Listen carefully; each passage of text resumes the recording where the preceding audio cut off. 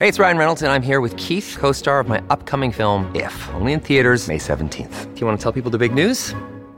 All right, I'll do it. Sign up now and you'll get unlimited for $15 a month and 6 months of Paramount Plus Essential Plan on us. MintMobile.com/switch. Upfront payment of $45 equivalent to $15 per month. Unlimited over 40 gigabytes per month. Face lower speeds. Videos at 480p. Active Mint customers by 531.24 get 6 months of Paramount Plus Essential Plan. Auto renews after 6 months. Offer ends May 31st, 2024. Separate Paramount Plus registration required. Terms and conditions apply if rated PG.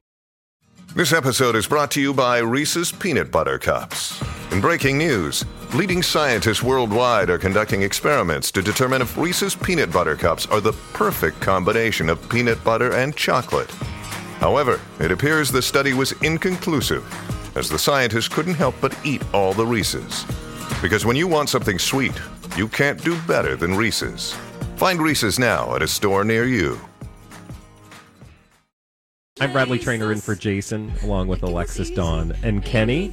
And I'm very excited because this is the first time I get to chat with our good friend Liz, Alexis. Yes, I was wondering if this was the first time you got to talk to Liz. Well, we're so excited. Every Tuesday we talk to our friend Liz.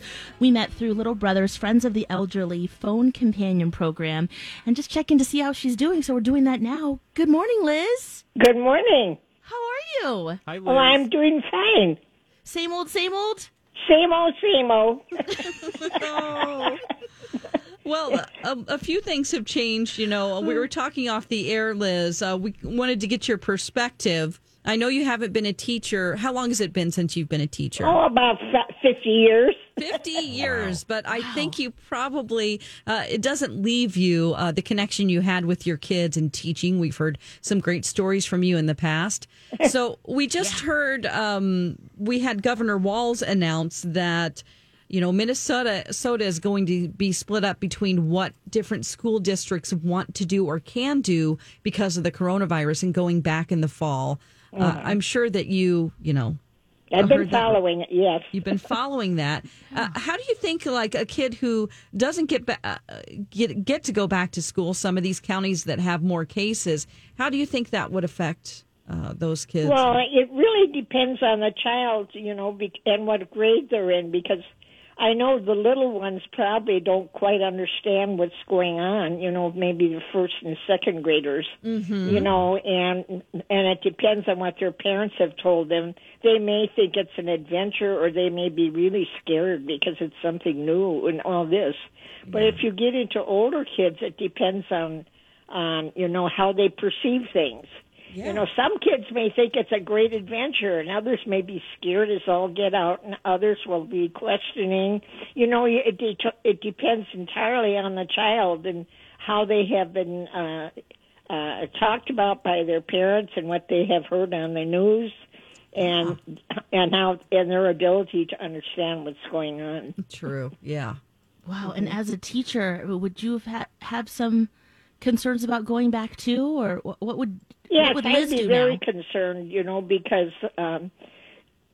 particularly, you know, if they are out in public and they don't quite understand this invisible thing that they can't see. Oh, yeah. And, absolutely. you know, and they've heard so many stories, you know, that I don't feel they'd be very comfortable. I mean, it may scare a lot of kids just to be going back.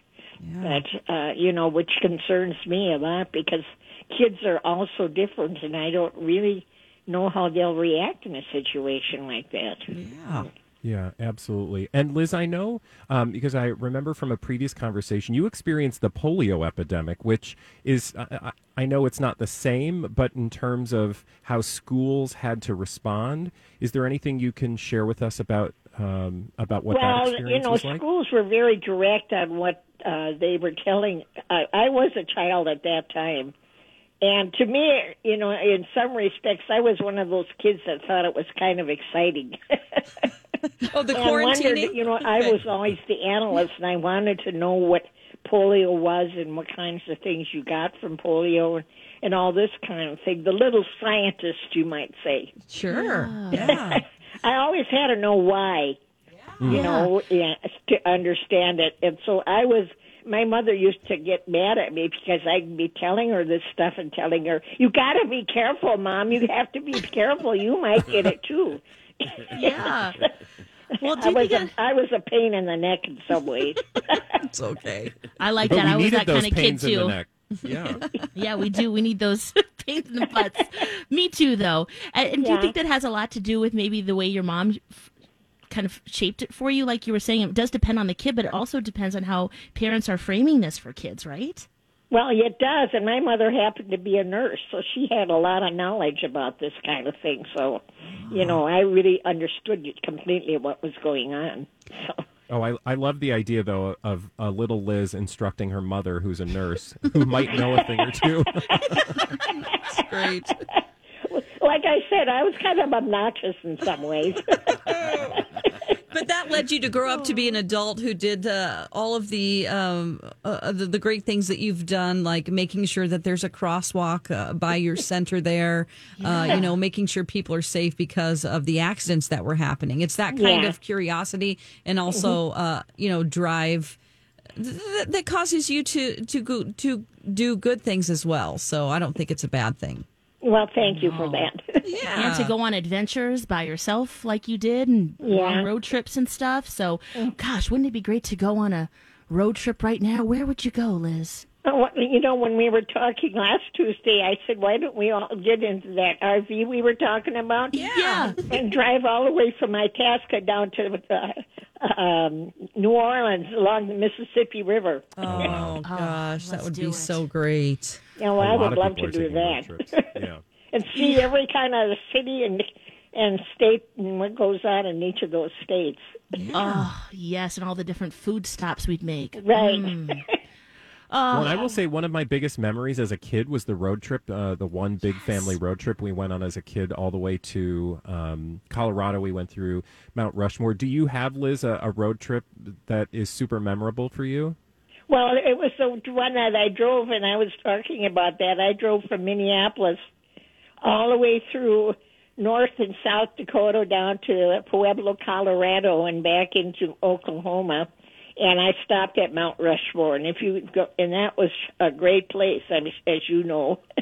And you were by yourself in a convertible. What year was it? Yes. Wow. Well, it wasn't a convertible. Oh. It was just a small car. Oh, I thought here I had this image. I thought you had told us you were in a convertible. Either way, it's a great trip. What? Well, it was. I had my head out the window all that, smelling everything. Nice and hot. Well, we hope that you're going to have a good week. The temperature is going to be a little bit lower, so maybe you can get outside a little bit in your courtyard and enjoy it. So, Well, I've been walking around our parking lot a few times. Because good. Yeah. It's important to get out and get some fresh air. So, Right. and you're Absolutely. always a breath of fresh air for us, Liz. Thanks for hanging with us this morning. We'll call you next week, okay? Okay, thank you. Okay, Thanks, bye. Liz. Bye. Bye. Glad you're doing okay. Oh my gosh, isn't she the So sweetest? wonderful. I'm glad I finally got to check in with her. I've heard clips from different interviews that you've done, and she just Yeah. seems like a great person. Yeah, she really is. She is. And if you want to have your own phone companion, you just have to look up Little Brothers Friends of the Elderly, and we put this conversation too up on our website too, and with links as well. If you want to, on either side of the conversation. The best way you can look up on Instagram also LBFEMN. That's Little Brothers Friends of the Elderly, Minneapolis or Minnesota. Oh, perfect. I love people like Liz because of all the experience they have. You just want to ask her question after question, and she seems like the kind of person that wants to tell stories. And I used to do that to my grandmother, and my grandmother was not a huge storyteller, so I knew I was constantly driving her up a wall because I would be like, what about this? What about this? But you want to know when you have those stories forever, which, I bet a lot of people aren't asking. Yeah. Yeah. So just to be able to share that, that's why when we first started talking to Liz, I feel like there should be some kind of program where there's multiple people where they can almost do like a lecture almost. Like a Zoom meeting or something, and just tell their stories, or even teach some of.